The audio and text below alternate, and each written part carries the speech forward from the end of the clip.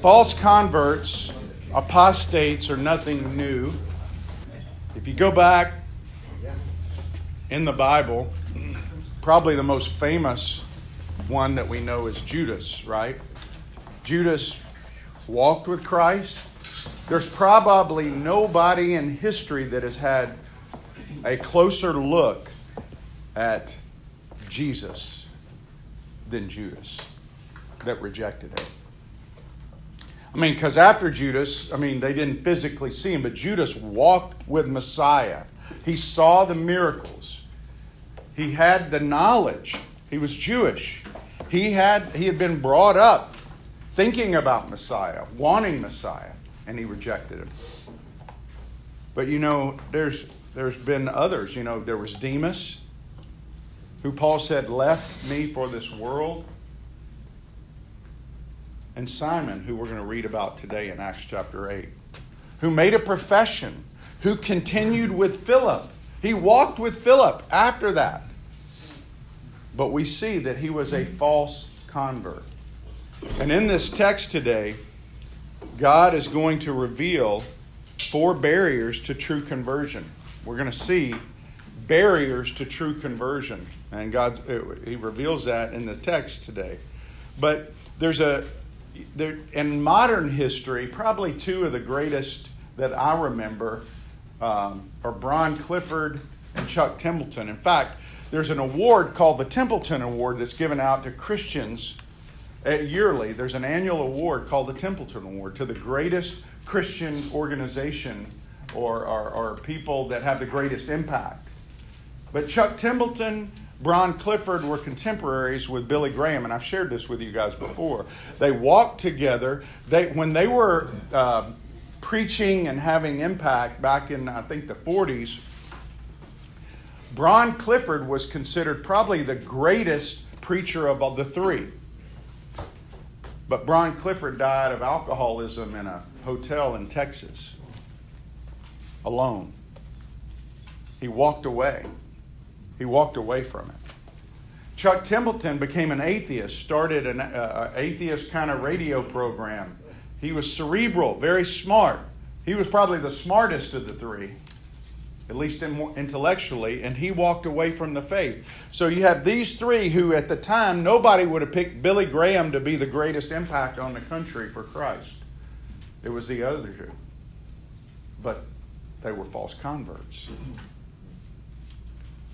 Today, there's a guy named Joshua Harris who wrote a book called I Kissed Dating Goodbye. He had a huge impact on the purity movement with young people 20 years ago. And very well known in Christian circles. He became a senior pastor, was a pastor for about 14 years.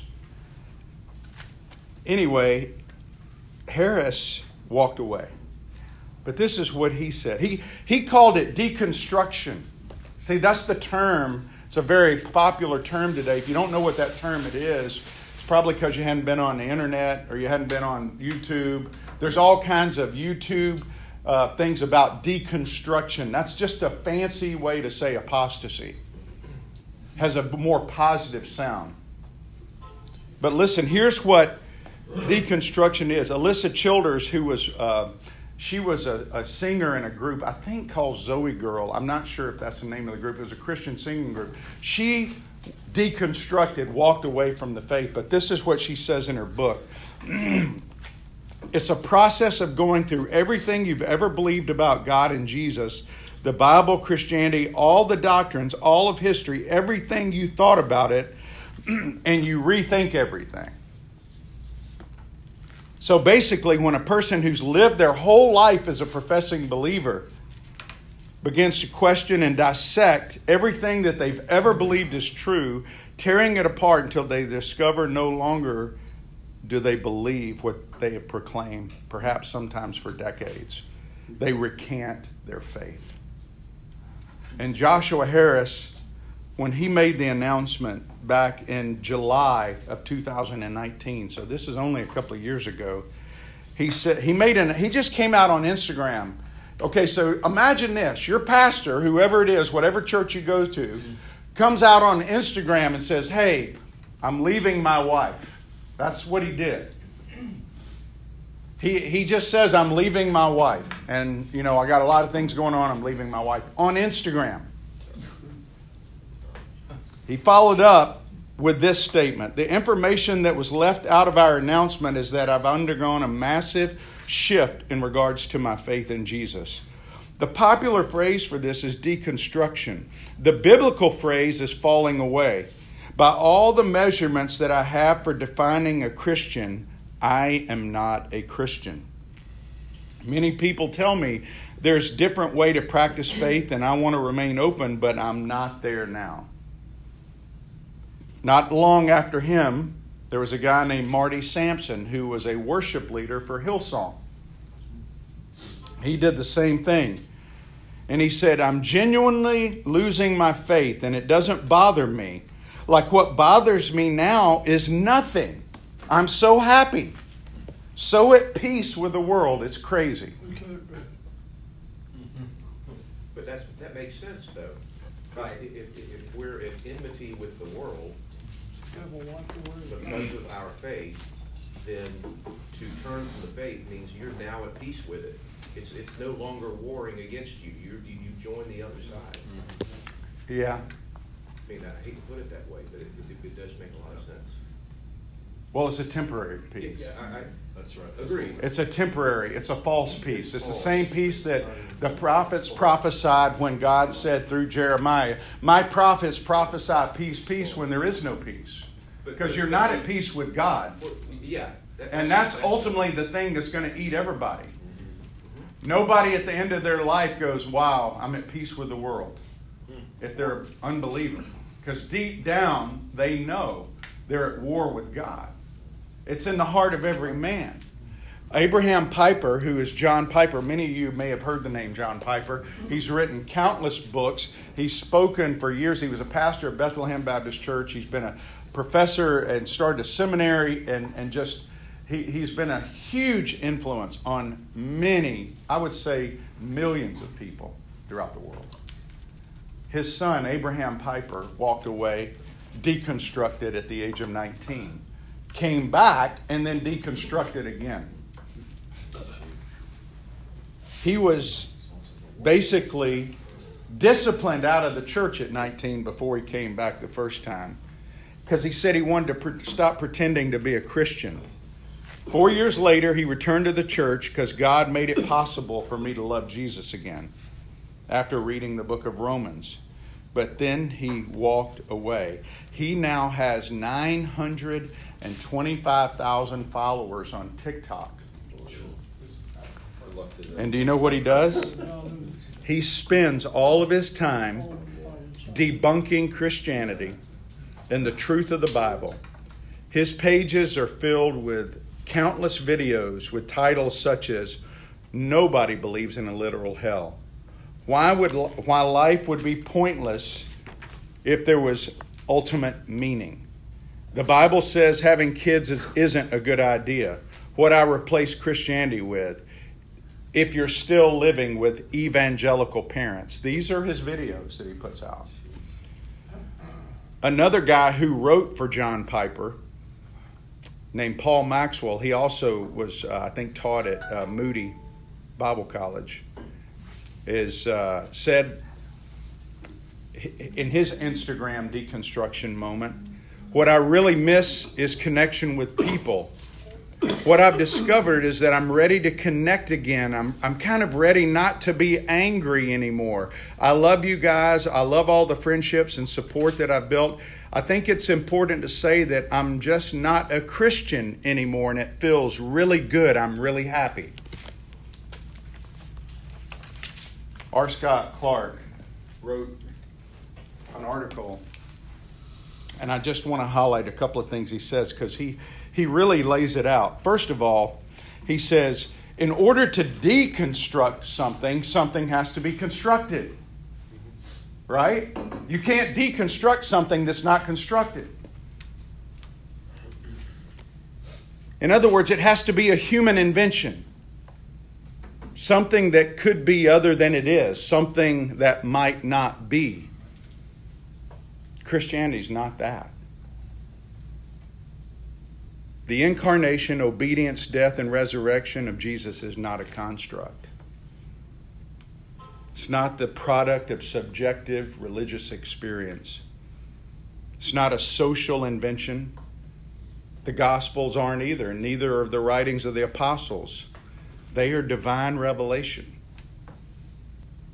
He says, I understand that life in the visible institutional church can be hard, even miserable at times. But let's be clear about what's at stake when people speak about deconstructing their faith. If by that they're talking about apostasy, they're playing with fire and not the temporary kind. Apostasy is no game. Jesus is no chat room moderator. He is the great high priest. He is the chief shepherd and the lion of the tribe of Judah. Christianity is not a construct. Man didn't come up with it. Man didn't invent it. God, throughout time, unfolded a plan, starting with Adam, when he spoke to Adam. And throughout time, he's unfolded that and given us a revelation of his word in the Bible. But make no mistake, this has happened to countless people, countless children of missionaries, pastors, ministers.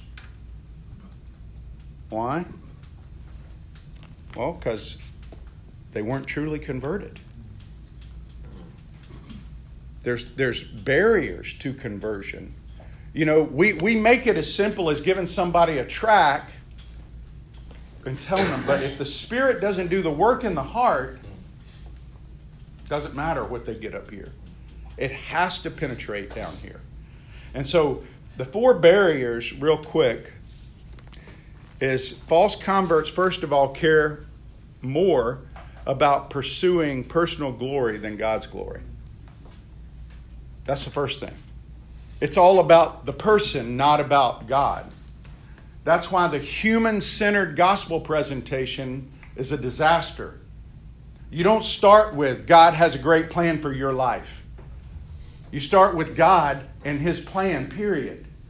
When we make it about humans, it goes to their personal desires, their personal, whatever ambition is. So that's the first thing. Second, false converts care more about following the ways of the world than the ways of God. They don't want to be dependent. They want God like a genie in the bottle, but they don't want to be dependent on God. Third, false converts care more about seeking fame and influence rather than a renewed heart. We see all 3 of these in Simon in this text. And finally, third one? They seek fame and influence rather than a renewed heart. They don't want to acknowledge that their heart is broken and they need a new heart. And then fourth, false converts care more about avoiding painful consequences than following Jesus and knowing God. This is why hell can't be a motivator for somebody to come into the kingdom. Do you understand that? They care more about avoiding consequences than about knowing God in the way they're supposed to know God. See, it's about relationship. It's not about avoiding hell. It's about connecting with God in the way God created us to know Him. And so as we look at these 4 barriers, we're going to look at this text. I'm going to read it, and we're going to come back, and we're going to just kind of look at each one of these in the life of Simon, the magician in Samaria. So starting in verse 9 of chapter 8 of Acts, it says, "But there was a man named Simon who had previously practiced magic in the city and amazed the people of Samaria, saying that he himself was somebody great." Well, that ought to be a clue right there, right? They all paid attention to him from the least to the greatest, saying, "This man is the power of God that is called great." And they paid attention to him because for a long time he had amazed them with his magic.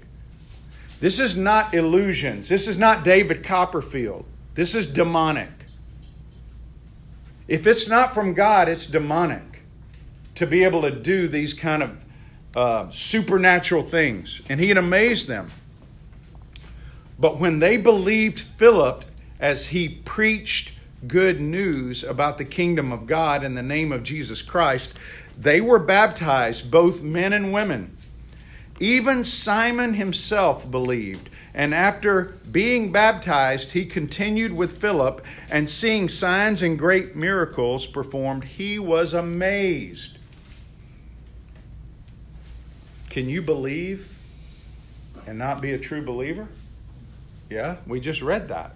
It says he believed. The issue is not that he believed. What did he believe in? Where was his faith? That word believe is the word pisteo. It's the same root word that means a belief that produces an action, but only what he believed in was not Jesus. It was the acts of Philip that he believed in. Going down to verse 14. Now, when the apostles of Jerusalem heard that Samaria had received the word of God, what did it say? Samaria had received the word of God. They sent to them Peter and John, who came down and prayed for them that they might receive the Holy Spirit. For he had not yet fallen on any of them, but they had only been baptized in the name of the Lord Jesus. Then they laid their hands on them, they received the Holy Spirit. Now when Simon saw that the Spirit was given through the laying on of the apostles' hands, he offered them money, saying, "Give me this power also, so that anyone on whom I lay my hands may receive the Holy Spirit." But Peter said to him, "May your silver perish with you, because you thought you could obtain the gift of God with money. You have neither part nor lot in this matter, for your heart is not right before God. Repent, therefore, of this wickedness of yours, and pray to the Lord that, if possible, the intent of your heart may be forgiven you. For I see that you are in the gall of bitterness and in the bond of iniquity." And Simon answered, "Pray for me to the Lord that nothing of what you have said may come upon me." Now when they had testified and spoken the word of the Lord, they returned to Jerusalem, preaching the gospel to many villages of the Samaritans. Why is that significant, that last statement? Because they were going all over Samaria. The Jews hated Samaria. Samaria was not a place that the Jews envisioned Messiah would influence. They had written Samaria off. And there's a reason that they had not received the Holy Spirit yet. Because God wanted to endorse the Samaritans with Peter and John's approval, the apostles who had the keys of the kingdom. What that means is they had the ability to go in and say, "This is from God." This is not something Simon whipped up, Simon the magician.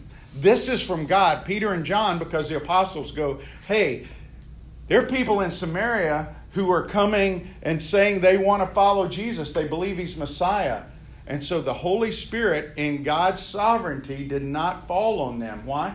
Peter had already preached, if you believe, the Holy Spirit's going to come upon you. But it didn't do it immediately. Why? Because God wanted to endorse the Samaritans as being acceptable. He did it with Gentiles, with Cornelius, later in chapter, I think, 10. And so He did it with people who had been following John the Baptist in Acts 19.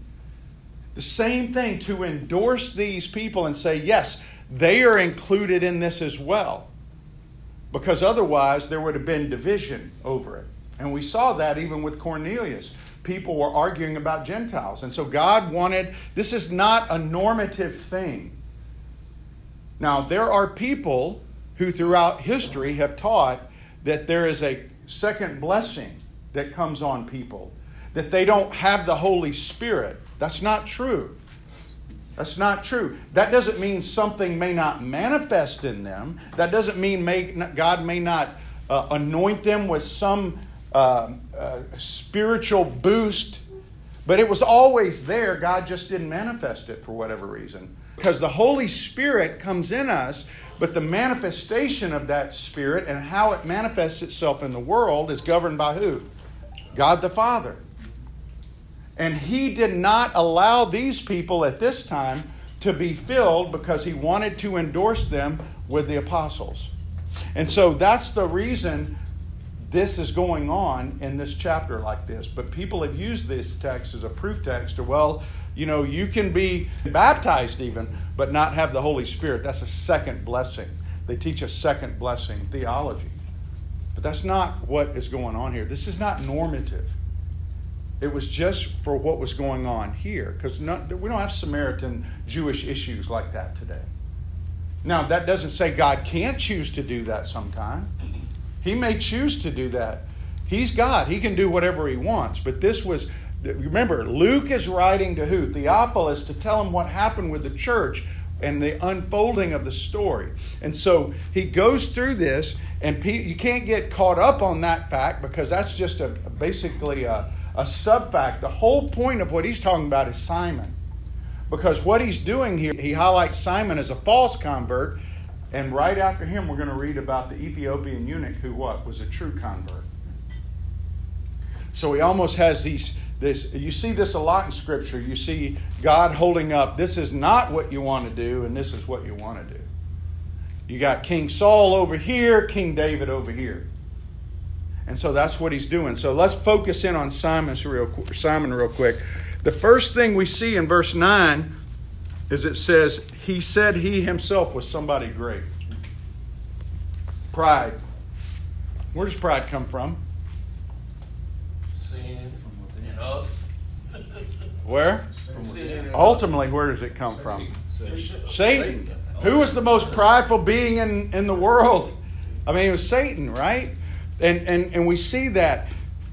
Can you think of other examples in Scripture where pride led to the downfall of people? And people were really prideful, but they were not God's people, even though they should have been God's people? What about King Saul? The kings in the Bible. Yeah. The kings of Israel.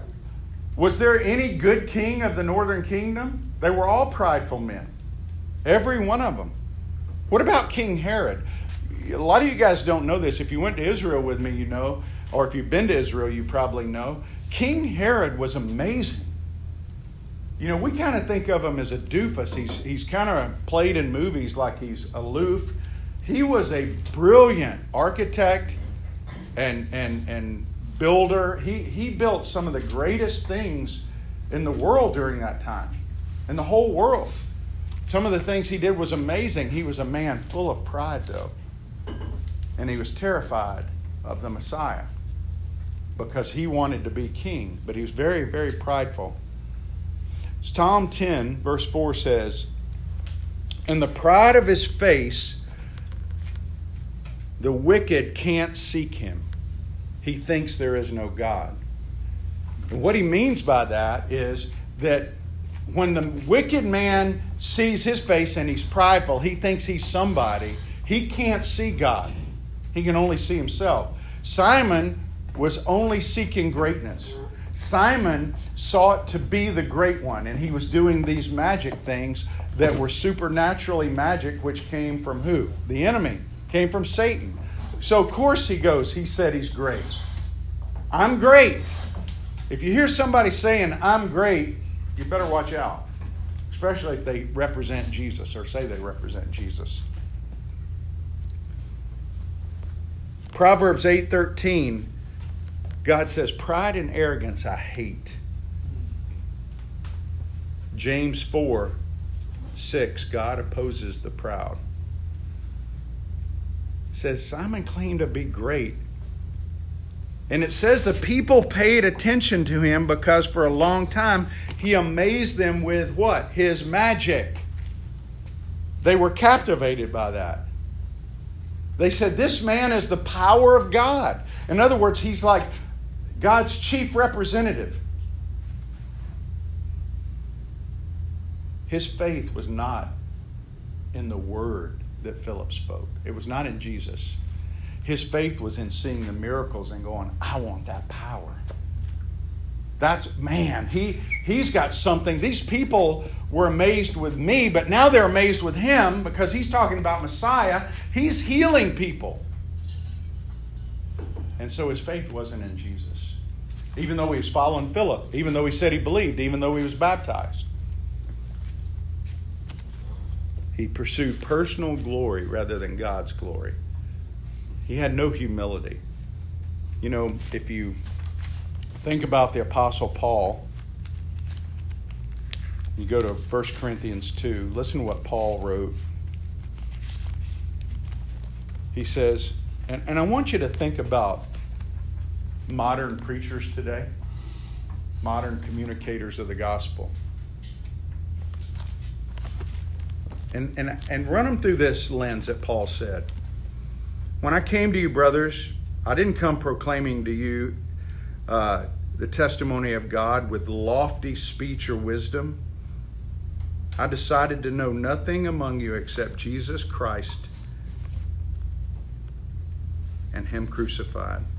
And I was with you in weakness and in fear and much trembling. My speech and my message were not in plausible words of wisdom, but in demonstration of the Spirit and power, that your faith might not rest in the wisdom of men, but the power of God.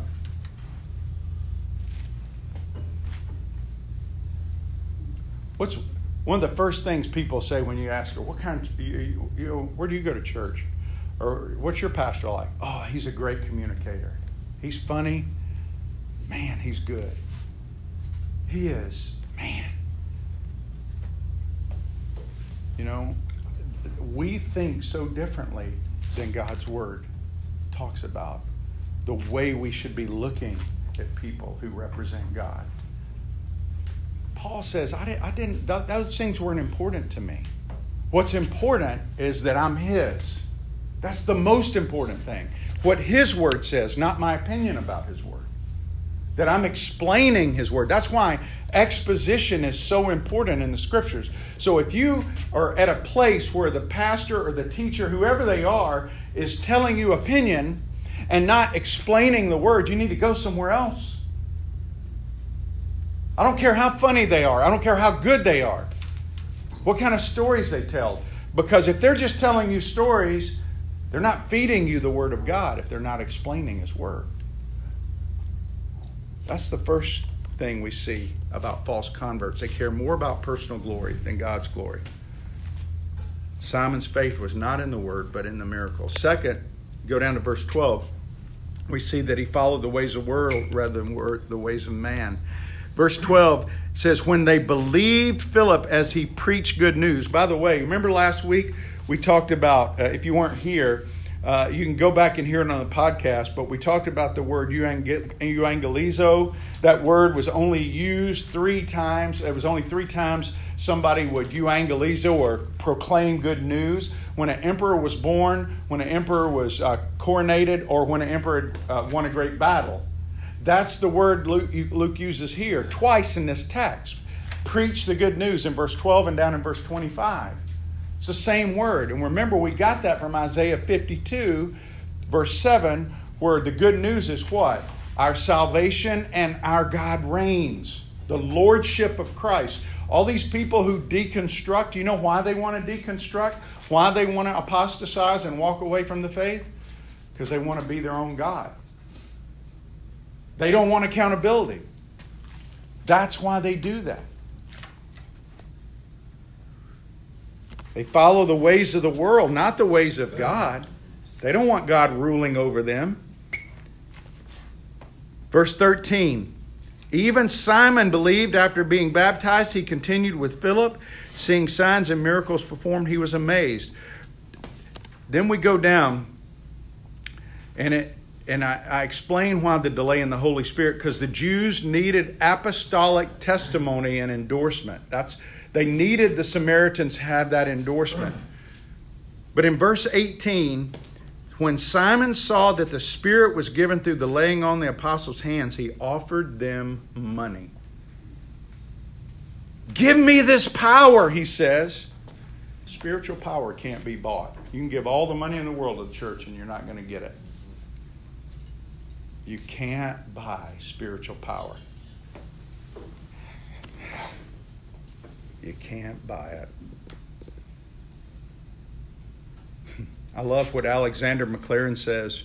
A heart right in the sight of God is the indispensable qualification for all the possession of spiritual power or any blessing that Jesus gives. If your heart's not right, you ain't going to get that power. It can't be bought. You know, Psalm 121 is one of those songs of ascent they would sing every year. They would go to the three feasts. Verse 1, I lift up my eyes to the hills. From where does my help come? My help comes from the Lord who made heaven and earth.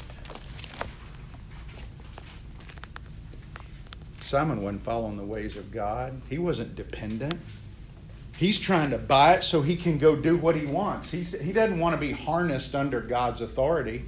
What he wants is, he just wants the power to use as he sees fit. Do we ever struggle with that? Do we want to harness God instead of being harnessed by God? I think we do. And we got to ask ourselves sometimes, why? Why? I'm His. He bought me. He owns me. People who deconstruct and apostatize and walk away from the faith eventually get to the point where they don't want to pretend anymore. But there's a lot of people in church who don't want to be harnessed by God. They don't want to be dependent. That's a barrier to true conversion. False converts care more about pursuing glory than God's glory, their own personal glory. They care more about following the ways of the world than the ways of God. And they seek fame and influence rather than a changed heart. Verse 21, Peter confronts him. He says, you don't have any part in this matter, for your heart is not right before God. That is the key to the whole part about Simon. Your heart isn't right. On the inside, you don't believe what you say you believe.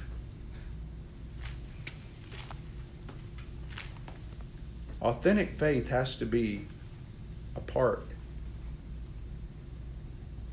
He goes on to say, I see that you are in the gall of bitterness and in the bond of iniquity. In other words, you're bound by sin. You're still bound. Guys, do you realize when you are a true believer, you are unbound? Doesn't mean that you don't sin, but you're not in the bind of sin. You're not bound by it. It's not chaining you anymore. Doesn't mean you don't sin, but you're not bound by it anymore. He's still bound. The fact that he's still bound means he's not a true believer.